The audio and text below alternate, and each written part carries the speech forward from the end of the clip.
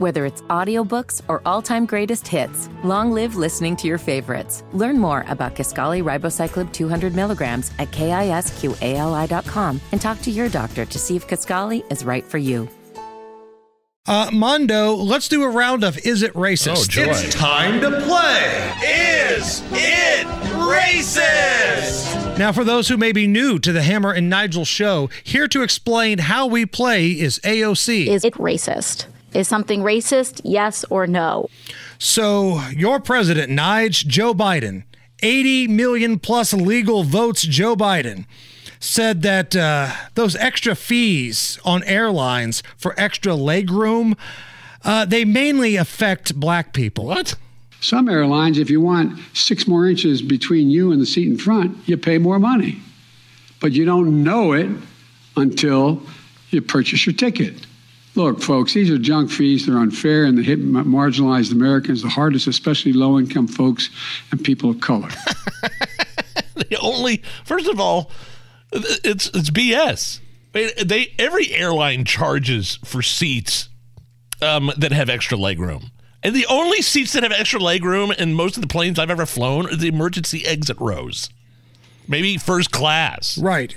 Is Joe Biden traveling with every NBA team? Is that what he's talking about? Like, that's the most idiotic thing I've ever heard. You pay extra to get on Southwest first. Like, because there's no assigned seats, you get on first and you can pick your seats, and yeah, you can go to the emergency exit rows and there's a little more room there.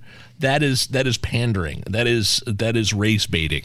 Right there. Listen, at its worst. The airlines, they will screw you over regardless of your race. They nickel and dime you to death, whether it's charging for a little bit extra legroom or taking on an extra carry-on.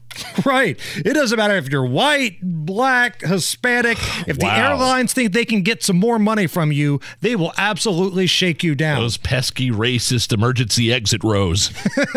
that only affect the black community. We got one more Is It Racist for you, Nige.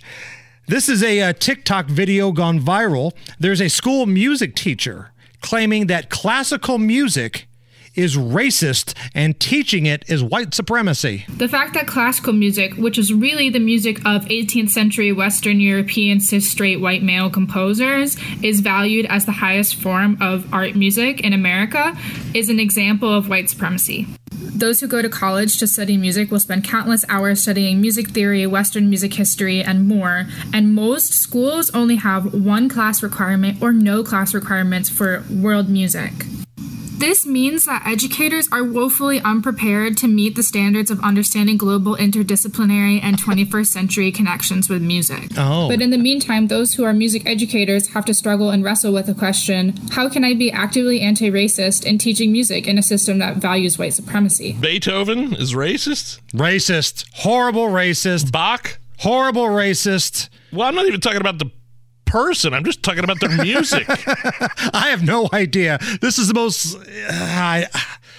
I would say it's the most insane thing I've ever heard, but I heard Joe Biden speak earlier in the break, so I can't really say that. But this is the kind of content, again, on TikTok. Somebody asked me if I had a TikTok account. I'm like, no, I don't have a TikTok account, because this is the kind of ridiculous stuff that you get on that platform. Let's go to another educator and find out what they think. Let's go to Billy Madison's principal. What you just said is one of the most insanely idiotic things I have ever heard. At no point in your rambling, incoherent response were you even close to anything that could be considered a rational thought.